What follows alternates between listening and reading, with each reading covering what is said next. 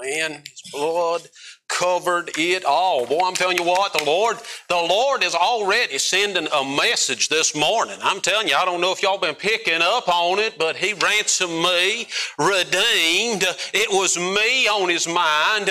His blood covered it all. And there's different people involved in picking all these songs, so the Lord been working behind the scenes to line all this up. I believe the Lord is sending out a call this morning. I believe that there are some who need to put their trust in Him as Lord and Savior, and He is letting them know His blood covers it all. You know what Miss Lindsay sang, that it was me on His mind, and she is singing that from the viewpoint of a Christian, praising God for remembering her. But if you're here and you've never accepted the Lord as your Savior this morning, you could sing that song. I could sing that song, that it was you on His mind. As you sat here this morning, having never trusted the Lord as your Savior, you can mark it down that as He was hanging on that cross, He was thinking about you. He was thinking that He was going to offer salvation. He was thinking that He was making a way of redemption. There is no reason that we need to live a life bound by the chains of sin when we can have freedom and find hope in the Lord Jesus Christ. Boy, I'm telling you what, as Brother Danny was singing there, I thought I might just stand up and give an invitation. I mean, well, I tell you what, and honestly, seriously, the Lord is speaking to your heart.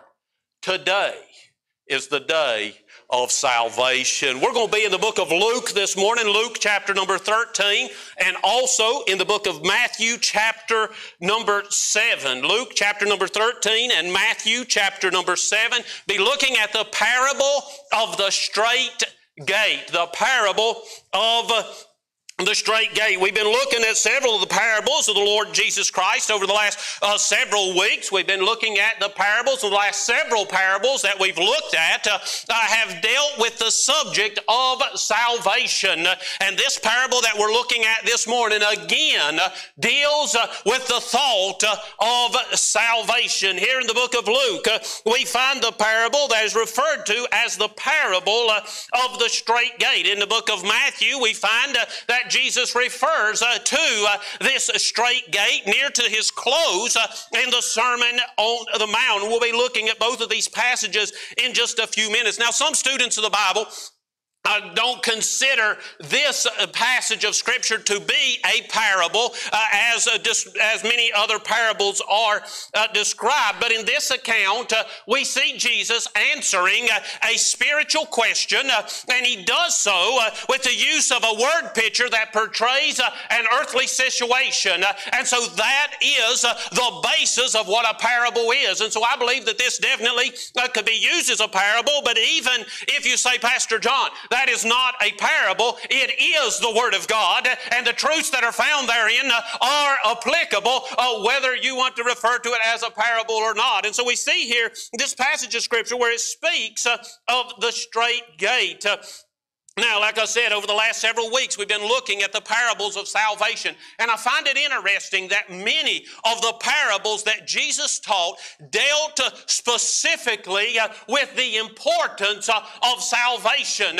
You know what? It seems that in our day, in many churches and in many religions, the emphasis has been taken off of the importance of salvation. The emphasis has been taken off the importance of being born again. Jesus said to Nicodemus, ye must be born again. But there are so many churches and so many religions that teach that you can get to heaven by our own merit, by the good that we do, by the things that we accomplish, and hundreds of thousands of people are going through life doing their best to do what they think is good so that they can obtain heaven, when the Bible emphasizes over and over and over again, as Brother Yates said in our conference this past weekend, you cannot get to heaven by being good. There is only one way of salvation, and that is through putting your trust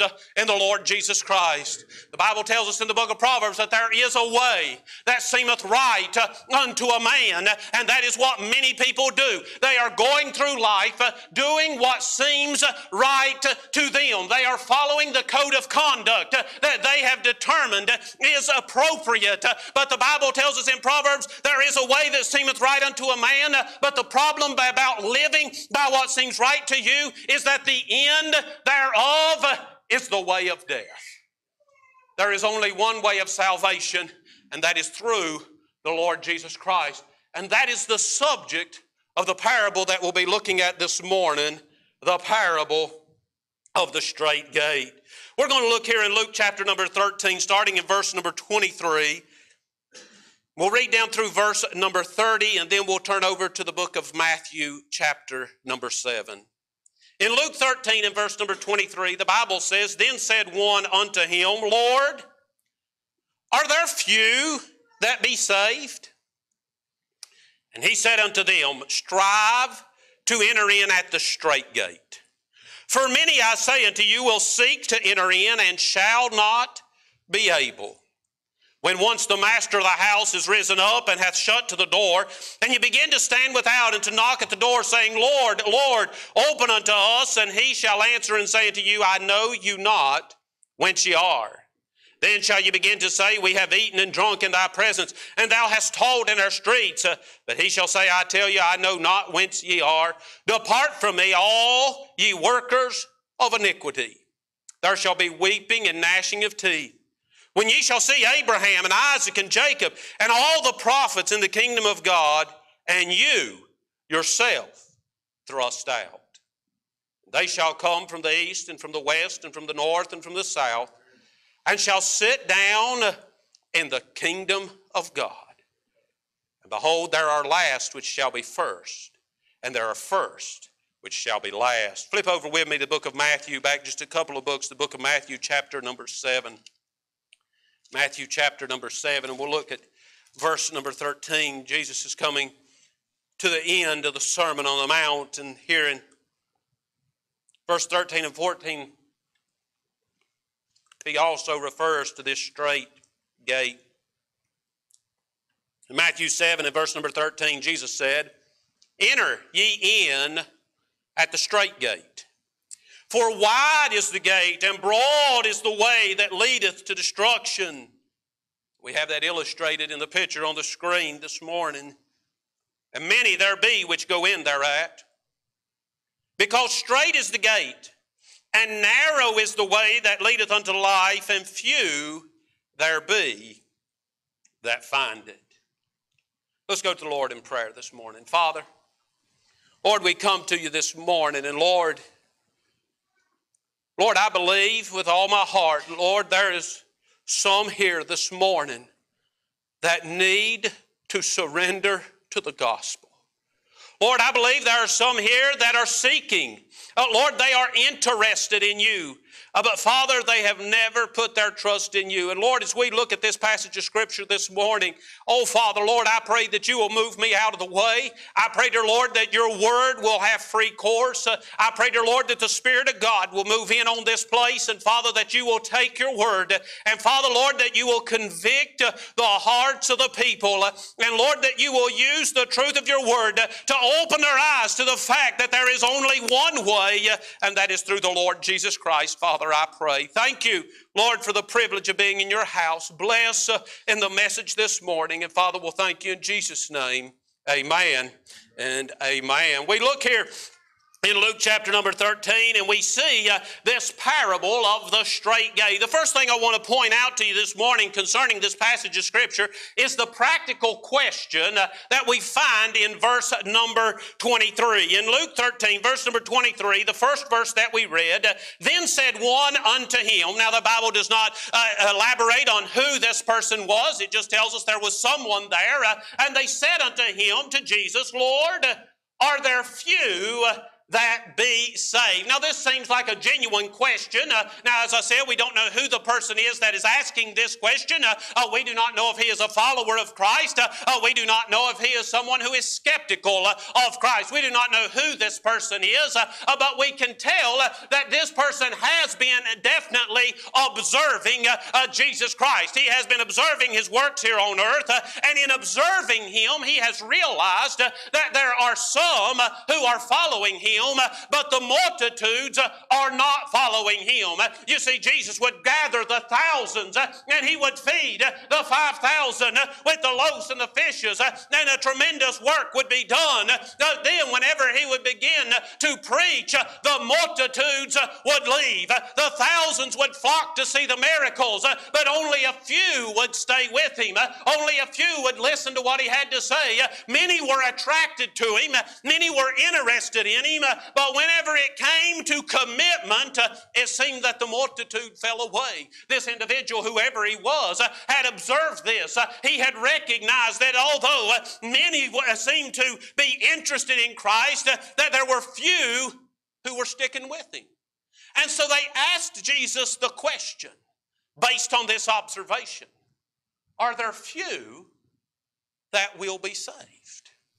Are there few that's going to spend eternity in heaven? Are there only a few that are going to benefit from the truth that you portray? Is it only going to be a few? We see that he asked a practical question, but then in verse number 24, we see that Jesus answered his question by making a personal application. He asked this question, but Jesus answered with a personal application. You see, the question should not be who will be saved, but the question should be, and the question that Jesus returns to this man is, the question is not who, but will you? This man asked the question, are there only a few going to be saved? Now you would think that this question could be a simple yes or no answer. Lord, will only a few be saved? Yes, only a few will believe in me. Or, no, many will turn to me. It's a simple question. It could have been a simple answer. But Jesus didn't even answer the question. No, he said the question, my friend, is not who will be saved. The question is, will you be saved? The question is, will you be saved? Jesus used this opportunity to make a personal application. You see, our Savior did not come to gratify our curiosity, but he came to guide our consciousness. You see, many times we go through life and we want our curiosity gratified. You remember the woman at the well. Jesus, where should we worship, in this mountain or that mountain? In our day, people say, which denomination is right? And well, all kind of things. We want our curiosity gratified. We have all kind of Bible questions. And many times there are those who are not a part of church who know a little bit about religion. And boy, they have their hard question that they like to stump people with. What about this? I remember one time I picked a gentleman up. My dad and I, we picked a gentleman up and was hitchhiking, and we were going down the road, and he began telling us about a passage in Scripture, and he said, boy, I'm telling you what, if you look at that passage of Scripture, you realize that there is nothing true in the entire Bible. And I mean, he thought he had us backed in a corner. He was proving to us, but the problem was, because he was so stuck on gratifying his curiosity, his soul was going to spend eternity in hell. Many people go through life seeking to gratify their curiosity about the insignificant things rather than focusing on the most important thing, which is, where will you spend eternity? We see here that this fellow said, how many will be saved? But Jesus didn't want to gratify his curiosity, but instead he wanted to turn his thoughts to the importance of salvation. And so Jesus responded to the question with a statement. He said, don't ask how many will be saved, but rather ask yourself, will I be saved? In his response, Jesus turned this broad question to a point of personal examination. And as we look at this morning, I pray that you will do the same and turn this to a personal examination. In verse number 23, then said one of them, Lord, are there few that be saved? And he, Jesus, said unto them, strive to enter in at the strait gate. For many, I say unto you, will seek to enter in and shall not be able. There's several things we see here in Jesus' answer. The first thing that we see when we look at this is that there is a door to heaven. There is a one way. There is a door to heaven. There is a way whereby you may obtain hope of eternal life. There is a way. It is not something that cannot be obtained. It is something that is available. There is a door to heaven. He said the straight gate. What is that door? Where is that door? What is this gate that Jesus is referring to? Well, the Bible makes it clear what this door is. He makes it clear what this way is. Sometimes we mysticize this and we forget what is so clearly described in the Word of God. Jesus tells us in John chapter number 10 in verse number 7 or verse number 9, I am the door. By me, if any man enter in, he shall be saved and shall go in and out and find pasture.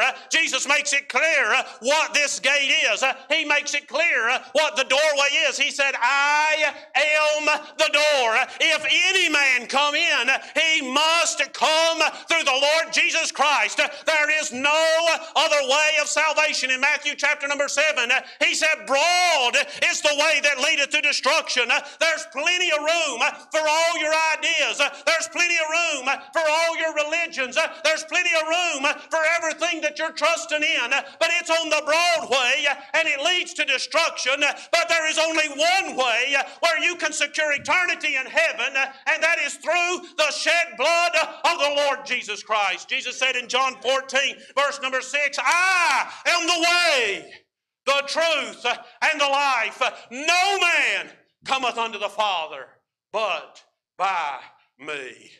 We see in this passage of Scripture that there is a door, there is a way, there is only one way, and that is through the Lord Jesus Christ. The first thing Jesus pointed out to this individual was that there is only one way of salvation. And that way of salvation is a narrow entrance. In other words, there's no room for your ideas. There's no room for your interpretation.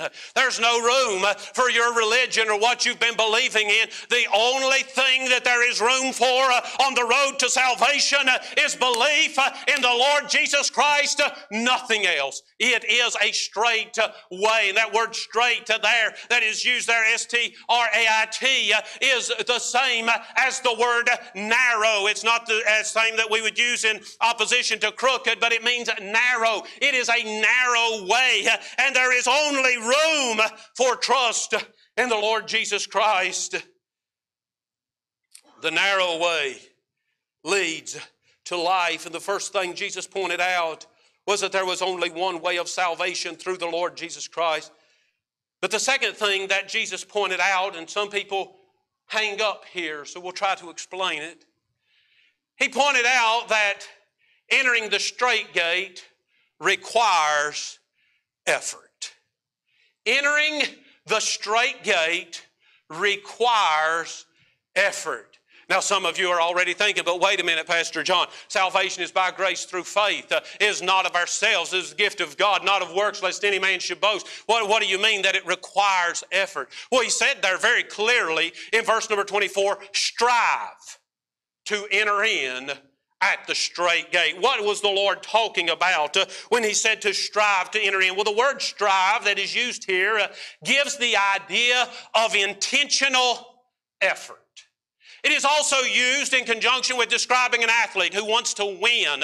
He intentionally applies himself to winning the race. He gives himself the effort necessary to win the race. It is intentional effort. It is the effort that results from the desire. There are some who sit in church. They hear the preaching of God's Word. They are interested in the things of God. They would like to think that when they die, they will go to heaven. But when the invitation is given, there's no action to accompany the desire. They never get out of their pew. They never come to the altar. They never seek for someone to show them how they can know for sure they're on their way to heaven. There is a desire, but there's no action.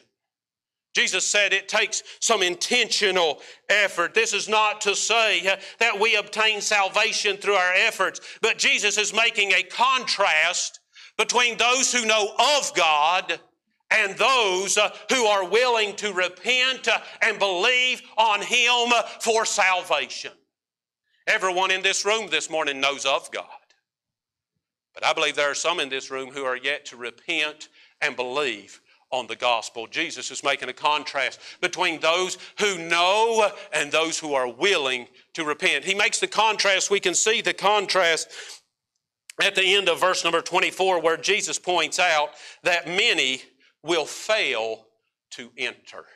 Many will fail to enter. He said there in verse number 24, he said, strive to enter in at the straight gate, for many, I say unto you, will seek to enter in and shall not be able. The word seek used here gives the idea of to desire or to inquire after. There are many who will desire to go to heaven. As a matter of fact, if I was to ask for a raise of hands this morning and say, how many of you here want to go to heaven when you die? I dare say that every person in the building would raise their hand and say, yes, I want to go to heaven when I die. Many desire to go to heaven, and some have even inquired about how do I go about getting to heaven. And of course, whenever you inquire, it depends on who you inquire after. We get a multitude of answers on what you got to do to get to heaven. And basically, it doesn't matter how you describe it. It all boils down to most people think that you get to heaven by your good works, by the good things that you've done, by keeping yourself clean and out of trouble, and that is how you get to heaven. And so we boil it down and say we get to heaven by being good. And so people go through life making their own set of rules, trying to live by their own set of rules, thinking that that is going to get them to heaven. They desire to go to heaven. They've inquired about going to heaven. Many will seek to enter in. And I'm telling you what, this world is full of people who are seeking to enter in. Everybody wants to go to heaven. Everybody, if you ask them, will you go to heaven when you die? Many people will say, I sure hope so. Everybody is hoping that that is where they're going to wind up. Everybody is hoping that they'll spend eternity in heaven. Many are seeking to enter in, but Jesus said, but they will not be able. Why is it that they seek to enter in? They've inquired after how to enter in, but they will not be able. In our picture, we have here this big gate. We have the little small gate to the side. Now we know that this is a parable and we know that this is just a representation. But if you could picture a large group of several hundred people on the road walking. The majority of the crowd, basically as far as you can tell, all of the crowd is going through the large entry. Everybody's going that way. Now, as you're walking that way, you're thinking in your mind that you want to go to heaven when you die. You're thinking in your mind that you do not want to spend eternity in hell. You've heard about hell. You don't want to spend eternity there. You want to go to heaven when you die, but you're moving along the road with a group of people. You begin asking amongst the people that are there, what must I do to get to heaven? What is required of me? The general consensus is that you must be good. You look at those around you again, and you're kind to those that are near you. You're friendly to those that are near you. You've not caused any problems. You're getting along well in life. But the whole time you're moving steadily toward the large door. You have sought to enter in. You've inquired after it. You are interested in going to heaven. But as you're in the midst of the throng, heading toward the wide gate, you are not able to enter the small door. Why? Because you're putting your trust in what the crowd is doing. You're following what everybody says is right. You're following the general consensus. It looks right. It's a pretty gate. Everybody says this is the right way to go. In your heart, you want to go to heaven. But you know what's going to happen? You're going to walk off the cliff into eternal damnation. Many will seek to enter in, but they will not be able. Does this mean that Jesus is saying, I will refrain them from entering in? No, no, no. He's not saying, I will stop them from entering in. No, no. He said, strive to enter in. It's available. Whosoever will may come. The door is open. It's available. I'm inviting you to come. But there are many of you who are wanting to go to heaven who are going to miss the door. He said you have to strive to enter in. What am I talking about? I believe that there comes a time when we start going along with the crowd. We'll stop going with the flow. We stop asking the world around us. And instead, we begin to seek after God. We strive to enter in. As we're going along that road, we say, I know that there is a narrow way. I know that there is a way to heaven. I know that there is a way of salvation. And I am determined that I will find that way. The Bible says that if we seek the Lord, He will be found of us. And if we get serious about looking for Him, we start striving to enter in. We know that an eternity in heaven is of utmost importance to us, and we begin to seek and to strive and to look and to try to find the way to heaven. He will make Himself known unto us. Many will seek to enter in, but they will not be able. Jesus is making a comparison to this gentleman. The question is not how many will be saved, but the question is, are you just going through life trying to satisfy your curiosity? Or are you seeking to know the Lord as your Savior? For He is the way of salvation. Why is it important? Why is it important that we turn our attention to the Savior? Why is it important that we quit looking to our own ideas and our own good deeds? Why is it important that we quit looking at that and we look at Christ? And why is it important that we do it now? Because in verse number 25, Jesus points out the past opportunity. In verse number 25 of Luke 13, it says, when once the master of the house is risen up and hath shut to the door, ye begin to stand without and to knock at that door, saying, Lord, Lord, open to us. And He shall answer and say unto you, I know not whence ye are. This reminds me of Noah's day. Noah built the ark. For 100 years, Noah preached, judgment is coming. The whole time that he preached, the door was open. Anyone was welcome to join him on the ark. He preached and he preached and he preached and he preached that judgment was coming. Yet man did not want to believe on what Noah was saying. They wanted to trust in their own ability. They wanted to trust in what they had prepared. They wanted to trust in what they thought would take care of them. And finally the day came that God put Noah and his family in the ark, and God closed the door and judgment began to fall. The rain began to fall. The fountains of the deep began to open up. And everyone realized that what Noah had been preaching was the truth. And they began to pound on the sides of the ark. Let me in. Let me in. Let me in. But the opportunity for salvation was past. There was no more opportunity to get on board the ark. Jesus says, it is important that you strive to enter in at the straight gate, because there is coming a day when your opportunity will be past. Now, the opportunity could be past because you meet with unexpected tragedy and your life ends before you expect it to. That end could come with the Lord returning and judgment falling upon the earth. But the truth of the matter is, whichever way it comes, no man knows when is his last day. No man knows when the opportunity will be past. Jesus said, strive to enter in at the straight gate. Many will seek and shall not be able.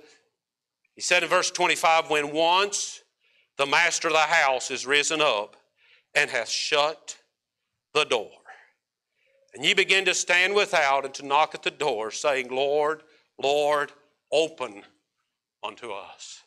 The Bible says that in hell there is weeping and wailing and gnashing of teeth. Why? Because we missed our opportunity to believe on the Lord Jesus Christ. We missed our opportunity to believe on Him. Here we see the closed door. Today, right now, Jesus stands at the door and knocks. He is asking you to let Him in. Today, Jesus says, come unto me, all ye that are weak and heavy laden, and I will give you rest. Today, Jesus says, whosoever is athirst, let him come and drink of the water of life freely. Today, Jesus invites whosoever desires salvation to come. The door is open. It's not obstructed. It's available to all, and He is inviting you to come. But there are millions who are on the Broadway wanting to go to heaven, but never putting their trust in the Lord Jesus Christ. And because of that, there's coming a day when Jesus will say, depart from me, you workers of iniquity. I never knew you. The question was asked, how many will be saved? And Jesus said, the question is, will you be saved? The question is not how many, the question is, will you? And you know, I find that is a wonderful thing about our Savior. Every day, His invitation is, will you? Will you? Will you? Master, how many will be saved? It's not determined yet. Will you? Will you? Will you? His constant call is, will you accept the Savior? In 1 2 Corinthians chapter number 6 and verse number 2, Paul said, behold, now is the accepted time. Behold, now is the day of salvation. This morning, there may be someone here who is interested in the things of God. There may be someone here who's been inquiring. Maybe you've been inquiring from others. Maybe you've been inquiring in the quietness of your own soul. But you've been asking, what can I do to ensure that when I die, I'll go to heaven? But this morning I ask you, when we give the invitation in a few minutes, will you step out of your seat and come do something about it? You can sit there in your seat and you can wonder and you can ponder. You can be interested. You can ask yourself the questions. But all the while, you're on the broad way to destruction. But if you'll step out of your seat and come to this altar and say, I want to know how I can know for sure that I'm on my way to heaven. I want to put my trust in the Lord Jesus Christ. Then you have taken action. You have went through the narrow door. You have accepted the Lord Jesus Christ, and your eternity is secure. This morning, will you believe on the Son of God for the salvation of your soul? I'm going to ask each of you to stand there where you are. Miss Debbie's going to come to the piano.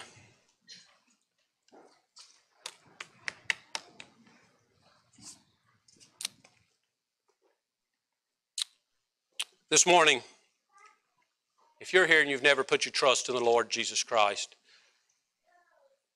don't put it off. There's no reason to tarry. Put your trust in Jesus. Today is the day of salvation. As Miss Debbie plays, if the Lord spoke to your heart in this message, come to this altar. Let somebody take a Bible and show you how you can know without a shadow of a doubt that you're on your way to heaven. Miss Debbie.